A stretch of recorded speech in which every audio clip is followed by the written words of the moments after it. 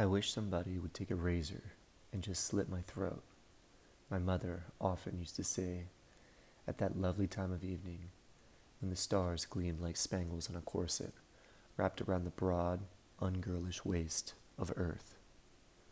Put a bag over my head, pretty please, and let me blow my brains out in the sink. The mouth is such a terrible instrument, such a bloody harmonica, wailing its complaints. But it's the great insulters we remember, the ones with a vocabulary of cancer and barbed wire.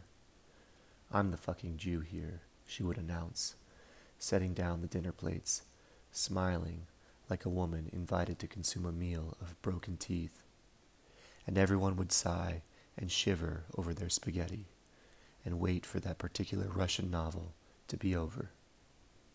What strange appetites we have that make us rewind time and summon up the landscapes of our pain, long after the lips have been unleashed from their humiliated smiles, and the silverware gone to the graveyard for old fork and knives. Yet some craving draws me backwards, and the words for telling it march out of my mouth with a pleasure that is almost biological, as if the telling were a sort of sweet revenge, though I have noticed also how each telling renders me a little bit more ruthless, old, and capable of saying anything.